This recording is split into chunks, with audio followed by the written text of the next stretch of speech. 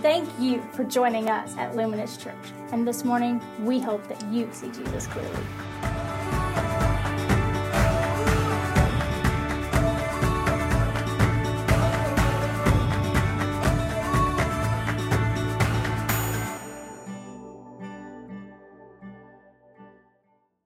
Hey, we're excited you're here this morning. This is the last sermon in our sermon series, Love Out Loud. And so bear with me because anytime we end a series, Ben Chapman gets a little loose. He gets a little loose. And I have some audience participation for you this morning, and you're going to really enjoy it. I'm going to invite my man Jay Tom to come up to help me with this participation because he is far better looking than me, and it always helps a sermon illustration. So he's going to come up. Not yet, Jay. Not yet. I'm just prepping him. I'm just getting him excited. I know. I know you're jazzed, man. It's awesome.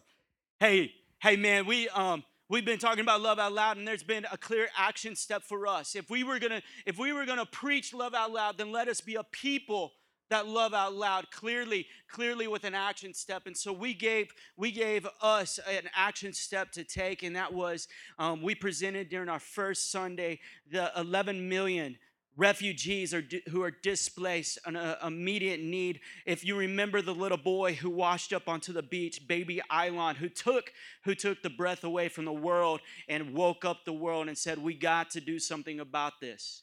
Our church has stepped up and we said, we're going to practically, this is going to be our outreach for September. We're going to give, we're going to pray. And some of you may even go, but we're going to pray and we're going to give. And so to date, we have raised $1,000 to send to them. Can you give yourself a hand? Okay, give yourself a bigger hand. A bigger hand. Come on, everybody clap because that's awesome. Now, you may not think it's awesome, but I think it's awesome. I think it's awesome because of this, because I gave $40. Remember I told you 2 weeks ago I was going to give up Starbucks and I was going to give my $40 to go to this. You know what's crazy? And this is what's so amazing about the church. And the church global, I think, can answer the call and I think can be the solution for 11 million refugees. But the church local, Luminous, right here, you and I didn't have the money in my bank account to write a check for $1,000. I didn't. I had 40 and I wrote 40. But because you gave, we were able to give more than I could give alone. And that's what's so amazing about the church. When we're together, we're able to accomplish more than we are separate. And it's why we do life together. It's why we build church together. It's why we're doing community groups together. It's why we're doing everything together because God is going to use the church to make an impact and do something significant. And I'm so excited that today we will be donating that money. And we believe that God's going to use that money to help people. We believe it. And not only are we just going to write a check, I'm putting my faith in that. I'm putting my faith in Jesus, that Jesus is going to use that money to multiply it, to reach people beyond my reach. And you're a part of that. Thank you so much for partnering with us and being the action step for that. Man, Love Out Loud has been amazing, And if you know me, I constantly preach at myself in the mirror. You know, I'm not just preaching on Sunday morning. I'm not just preaching on the stage. I'm preaching wherever I go. I'm just a preacher. God has made me a preacher, and I'm okay with that. And so I'll preach myself in the mirror and look at myself in the mirror. Ben, you have to love somebody. You have to love somebody this week. You have to get out there and do something. And I was so excited because Martin Compost, if you don't know Martin and Martha, they're amazing. There's some empty nesters in our church. They're sitting in our community group, and Martin just gave me just a subtle correction, which I so value. He said, Ben, you don't have to do that. You see, when you put the word have to in front of something, then you feel obligated, and then it becomes more works-based than grace-based. And it was a powerful word for me. And he said, you don't have to, you get to.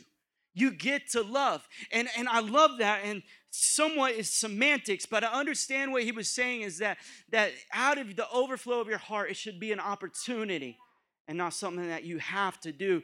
I appreciated that word. And then I went to the mirror and go, Ben, you get to love somebody. You get to love somebody. You get to love somebody. Man, I'm hard on myself. I'm hard on myself because I know myself. It's why I preach at myself all the time.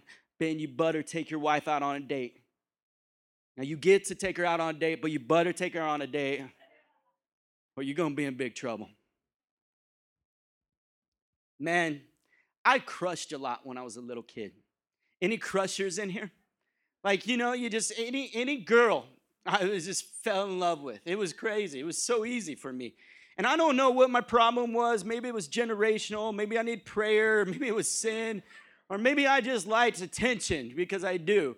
But man, I liked girls a lot. And I would always talk about girls with my friends. I would go around telling them about friends. And I always wanted to know if they liked me back. Like, did they reciprocate that? Because if so, this was a match made in heaven, and a 6-year-old was on his way to an altar for some covenant. But man, as I was crushing, I didn't ask the girl because that would just be too courageous. So I didn't go ask the girl if she liked me. And most of the time, I didn't ask my friend to go ask the girl. Sometimes I did. Sometimes I would send them out, but I never liked the outcome of that. And so what I would do is I would look for flowers in a field. And I would go up to these flowers, and I would pick one, and I'd begin to ask this flower if this girl liked me. And I would begin to ask this flower, and I always liked the odd number of petals for some reason, but I would start picking them. She loves me. She loves me. She loves me. She loves me.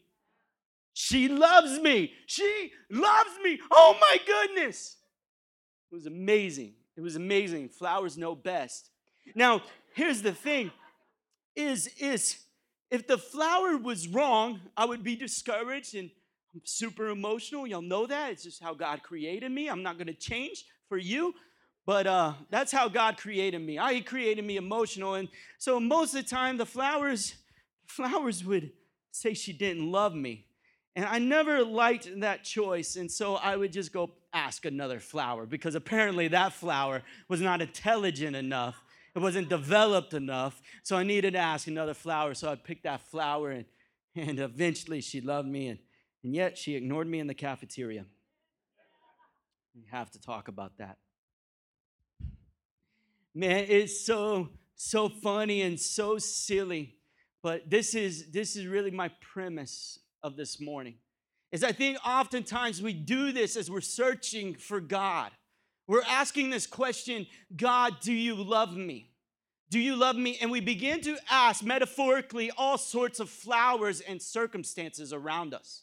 We begin to ask, we just got a raise at work. God, you really do love me. That girl winked at me. God, you really do love me. You get promoted, you win the lottery. Whew, if you win the lottery, God loves you. But then we do the opposite so many times. We get a demotion at work. We get a pay cut. We get an F on a test. After we really studied really hard and we prayed a lot, we get an F. And then we ask this question as we're picking these flowers, does God love me? Well, apparently he does not. And I think for us, our premise and where we need to really focus on this morning is we gotta quit being flower pickers. We gotta quit being flower pickers, and we need to move to a place where God wants us to move. If you have your Bibles, turn to 1 Corinthians chapter 13. 1 Corinthians chapter 13. I love 1 Corinthians 13. Y'all love it? I use it in every wedding. Chase and Alyssa are about to get married. Congratulations. Woo, woo. I will probably use 1 Corinthians 13 in their wedding because I am the cliche pastor. And so I'm going to pull this out and I'm going to use it, but I'm also creative and I ideate. So I'll make it sound a little bit different. But man, we love 1 Corinthians 13. Not just Christians, but anybody who holds the Bible as some kind of truth. They love this verse because it's cute, it's poetic, it's nice. We put it on our bedroom wall. Love is patient. Love is kind. And as she's looking at you, fluttering her eyes, you're wondering why she didn't do the laundry. Love is kind. Man, we love this verse. It's so cute. It's so fun. We love it. But in the context of this verse and this chapter particularly, there was happening in the early church. Corinth had a lot of problems. The church in Corinth had a lot of problems. I mean, there were sons having sex with their mother-in-laws. You would be worshiping next to somebody on Sunday morning, and you would take them to court the next morning to get to their bank account. You would be doing so many things. Corinth had a lot of problems. You know, they actually used real wine. Maybe we should try that. But they were getting drunk during communion. There was so many things happening. How many of you know the church is jacked up? The church led by man is jacked up because it's a bunch of jacked up people, but thankfully, Jesus is redeeming that. He's making the church perfect, but the church has always been messed up with a lot of messed up people. And here, just a few years after Jesus ascended into heaven, the church is jacked up. And so Paul, thankfully, God puts people in place to set the church straight. And so Paul begins to write 1 Corinthians 13. And he doesn't do it in such a cute, loving way. It's actually a great rebuke to them. Do you see there's chaos? There's all these things happening. People are using all these gifts and doing it such out of order. And Paul's setting the tone. He's setting it straight. In 1 Corinthians 13, 1 through 3, if I speak in the tongues of men and of angels, but have not love, I am a noisy gong or a clanging cymbal. And if I have prophetic powers and understand all mysteries and all knowledge, and if I have all faith so as to remove mountains, but have not love, I am nothing. If I gave away all I have, if I deliver up my body to be burned, but have not love, I gain nothing. Verse 4 through 8, love is patient and kind. It does not envy or boast. It is not arrogant or rude. It does not insist on its own way. It is not irritable or resentful. It does not rejoice at wrongdoing, but rejoices with the truth. Love bears all things, believes all things, hopes all things, endures all things. Love never ends. Love never ends. You see, the church in Corinth, the people in Corinth, I think really what their problem was an identity problem. I don't really think they knew who they really were according to Jesus. You see, they started making their identity great on what they could do versus who they are. It was on their ability versus their making and how God created them. And we see it all the time. You see, Corinth was very educated. They spoke in many different languages. In fact, isn't it sexy when somebody talks in a different language? I think so. You know, it's like, come on, mi esposa. It's sexy, it's attractive, right? And so we begin to chase these things and we begin to speak in multiple languages. And these people could speak in multiple languages. They not only spoke in multiple languages, there was an angelic language. They spoke in tongues, a heavenly language. And they had heavenly powers, and they were elevating their powers. They were elevating their gift over the gift giver.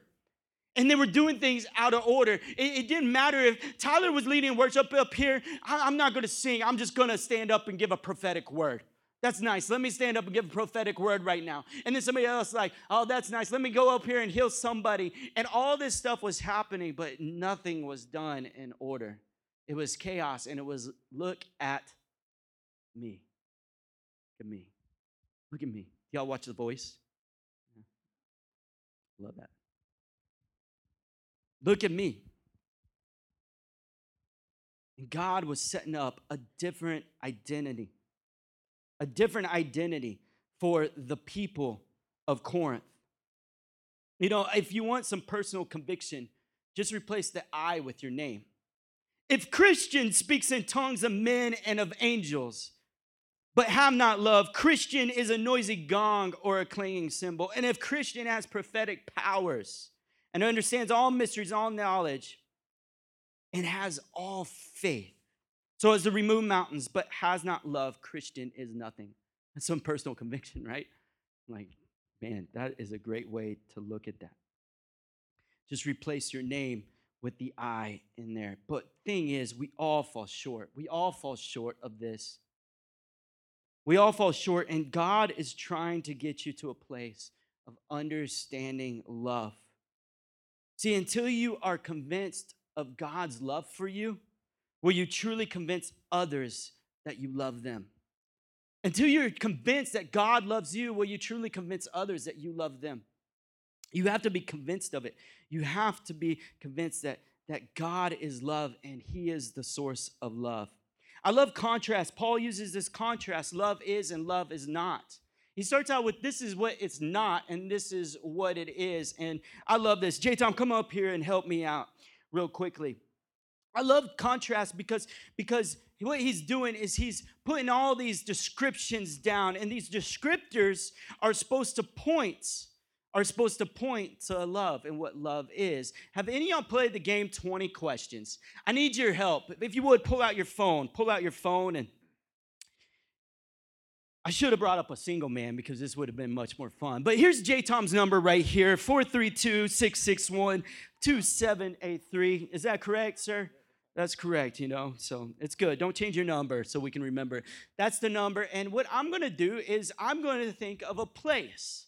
And right now I'm thinking of a place. Have you played this on a road trip or something like that? And you ask a question. You only get 20 questions to narrow down your search, okay? And so you'll text your question into J-Tom, and then you'll respond with another question. Now, this may not work because technology may get overloaded, but we're going to try it out. So here's how 20 questions works. I'm thinking of a place. You get 20 questions to find out what place I'm thinking about. So here's my place. So go ahead and text J-Tom 432-661-2783. Is it in the U.S.? No, it is not in the U.S. Okay, second question.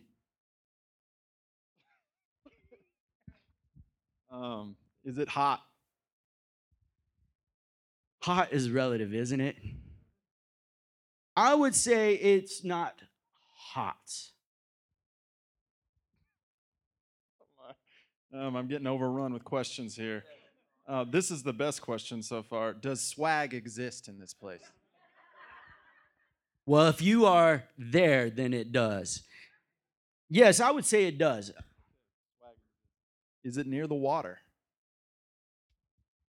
Not near.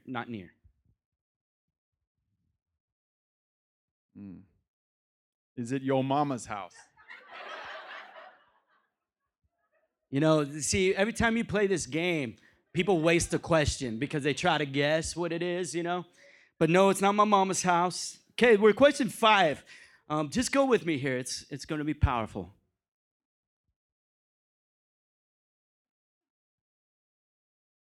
Oh, man. So many questions. Is there streets of gold? No, this is not a religious place. Have you been there?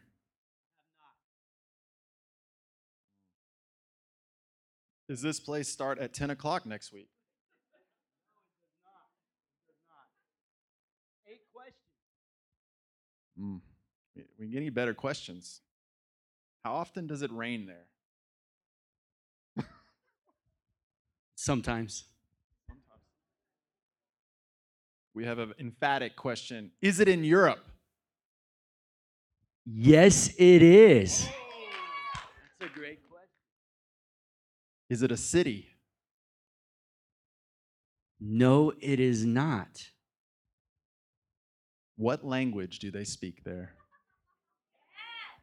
Yes. It's only yes or no questions. I'm sorry, that was a wasted question. We're on question 12. We're getting somewhere. This is fun. We are a family. Participate. Are you having fun, Jay? This is the most fun I've had all day. We have a statement. Germany. No? Okay. That wasn't a question, though. What's the favorite sport there? Oh. That wasn't a question. I'm just reading the questions here, people. I'm working with you. I'm just an advocate here for you. Is it a city? I'm sorry. There's so many questions here. 15. You got 5 more. I have 80 text messages right now that I have not seen.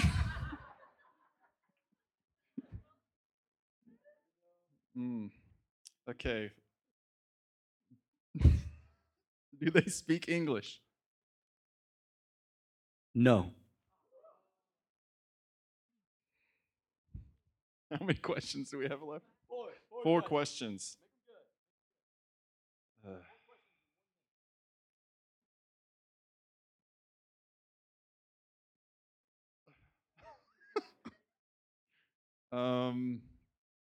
Is it a historic place? Yes. Mentioned in the Bible? No. We've already asked that question. Does this place have all 4 seasons? I believe so. This is a mysterious place. It's in Europe. It's not a city. It's not a country. Or is it? I don't know. I'm not asking that question. That doesn't count. 3 questions. Yes, we need another microphone. Is French the primary language? Yes. Oh, yes. We're getting somewhere now.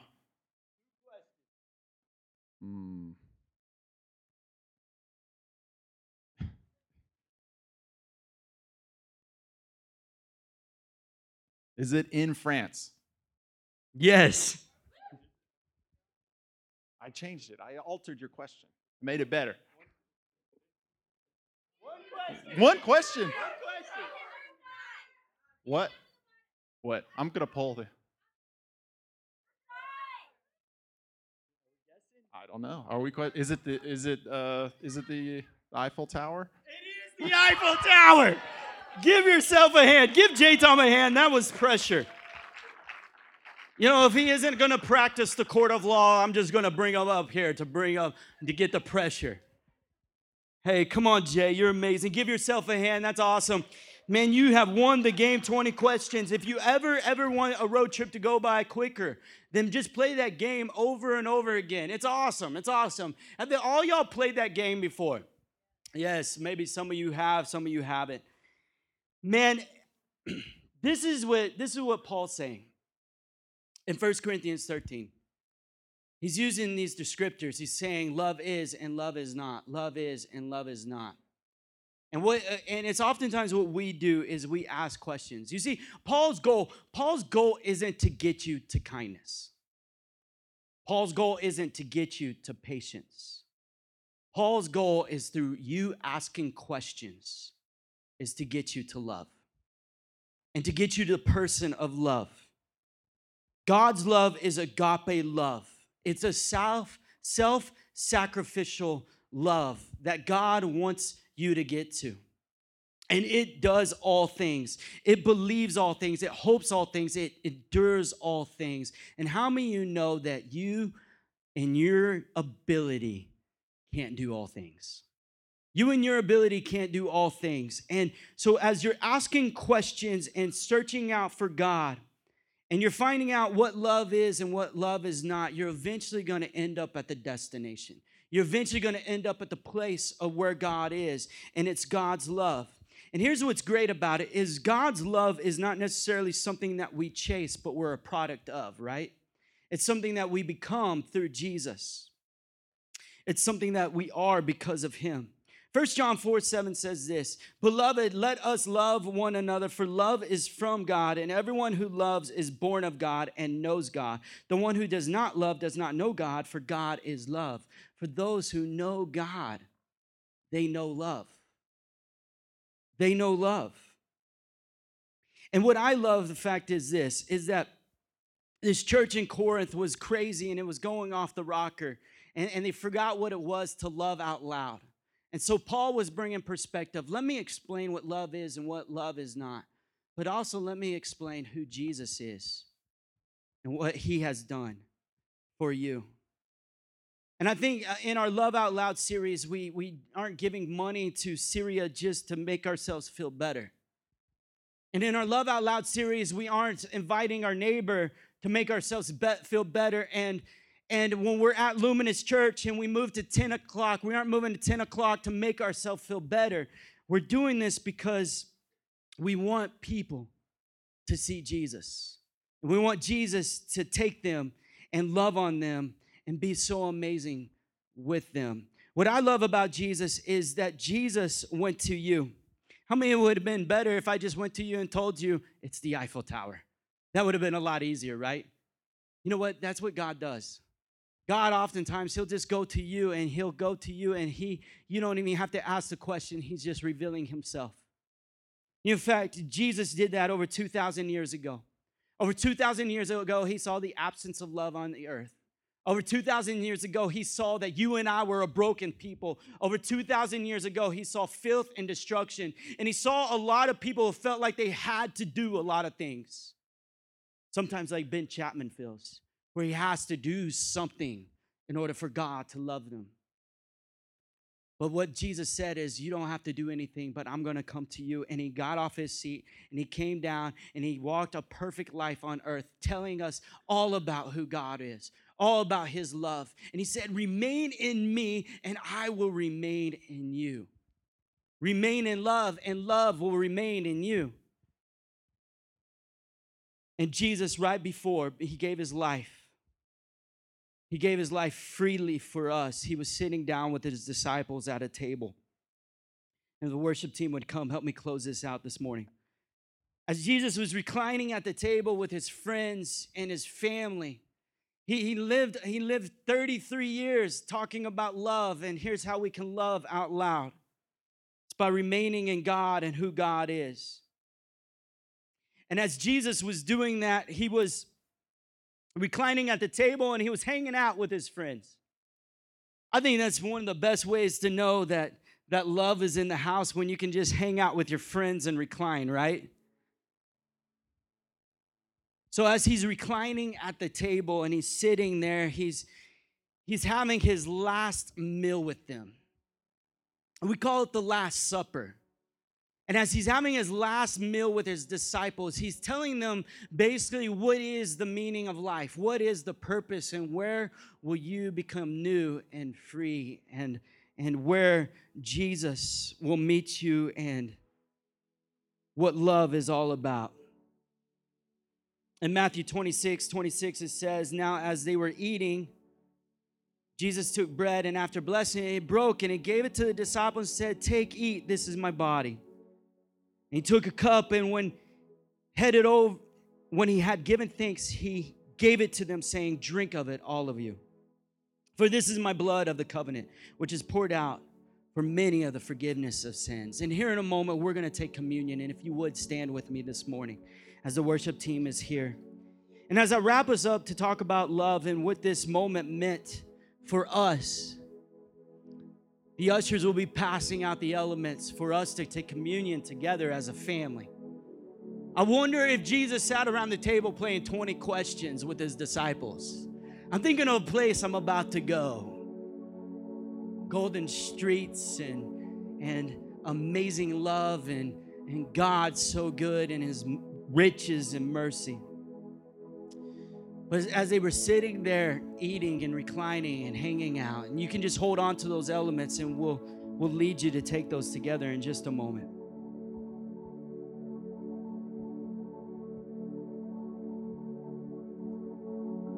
Jesus' heart was for us to not miss love. Jesus' heart was for us not to miss it. It's why he sent Paul to Corinth, because they were missing the mark. It's why Paul wrote 1 Corinthians 13, because they needed to know the most important thing is love. And love is God. 1 John 5:3-4 says this, for this is the love of God, that he who keeps his commandments, and his commandments are not burdensome. For what is ever born of God overcomes the world, and that is the victory that has overcome the world, our faith. Who is the one who overcomes the world but he who believes that Jesus is the Son of God? that Jesus is the Son of God. And that's what he was saying is, here in a moment, I'm going to go to a cross and I'm going to die for your sins. And I'm going to do that so that you may have life and life to the full. And I'm going to overcome death, and I'm going to be raised from the dead in 3 days. And as I do, and as I ascend to the Father, you'll have life. But you know what? You know what, Luminous Church? I think oftentimes you could forget it. I think oftentimes, Luminous Church, that you could sit around and you could be doing all these things, and you could be prophesying, leading community groups, showing up, serving early, and watching our kids, and taking down signs after service, and taking photos, and leading worship, and you could be doing all this, and you can miss it. You can miss it. And so I'm going to institute something so that you remember forever the love that has been poured out for you. And it's only by that love that you're made new. And that's when he said, I want you to take the Lord's Supper. And as often as you do this, remember Jesus. Remember the one who loves you. Remember the one who died for you. Remember the one who makes you new. Remember the one who made it possible to have a love that we would have never known otherwise. And so, Father, we love you this morning. And God, as we remember you, we remember, Jesus, that we can't love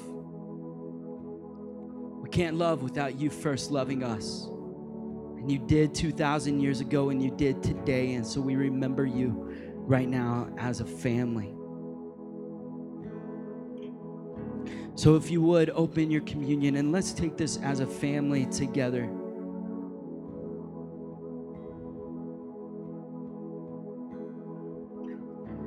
Now, I do think their bread probably tastes a lot better than our wafer. But I'm so thankful that we have some symbolism that we can remember why we love out loud. He took the bread, and after blessing it, Jesus, we pray that you would bless this bread that resembles your body that was broken for us. And Jesus, I pray that we never forget the day that we were made new. You may take this bread and eat it.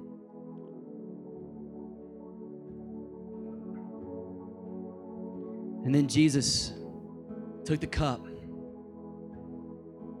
And as he took this wine, he began to say that there is a blood that is going to be poured out for you for the forgiveness of sins, because you see, sin demanded blood, demanded a blood sacrifice. And I don't want Casey's blood, and I don't want Voltaire's blood. I don't want their blood because their blood's not perfect and it's tainted. I need a perfect sacrifice so that Casey and Voltaire and me could have life. And this perfect sacrifice, this perfect blood, is the blood of the Lamb, Jesus. So if you would, take this cup. And Jesus, we bless it. We thank you for the blood that makes us new. God, that offers the forgiveness of our sins so that we can love. You may take up your cup. Jesus, right now, we just want to, more than anything, worship agape. We want to worship love. We want to worship God, who is love. So God, we want to worship you. Thank you, Jesus, for what you did for us and make us new. Can we worship Jesus together as we close this morning?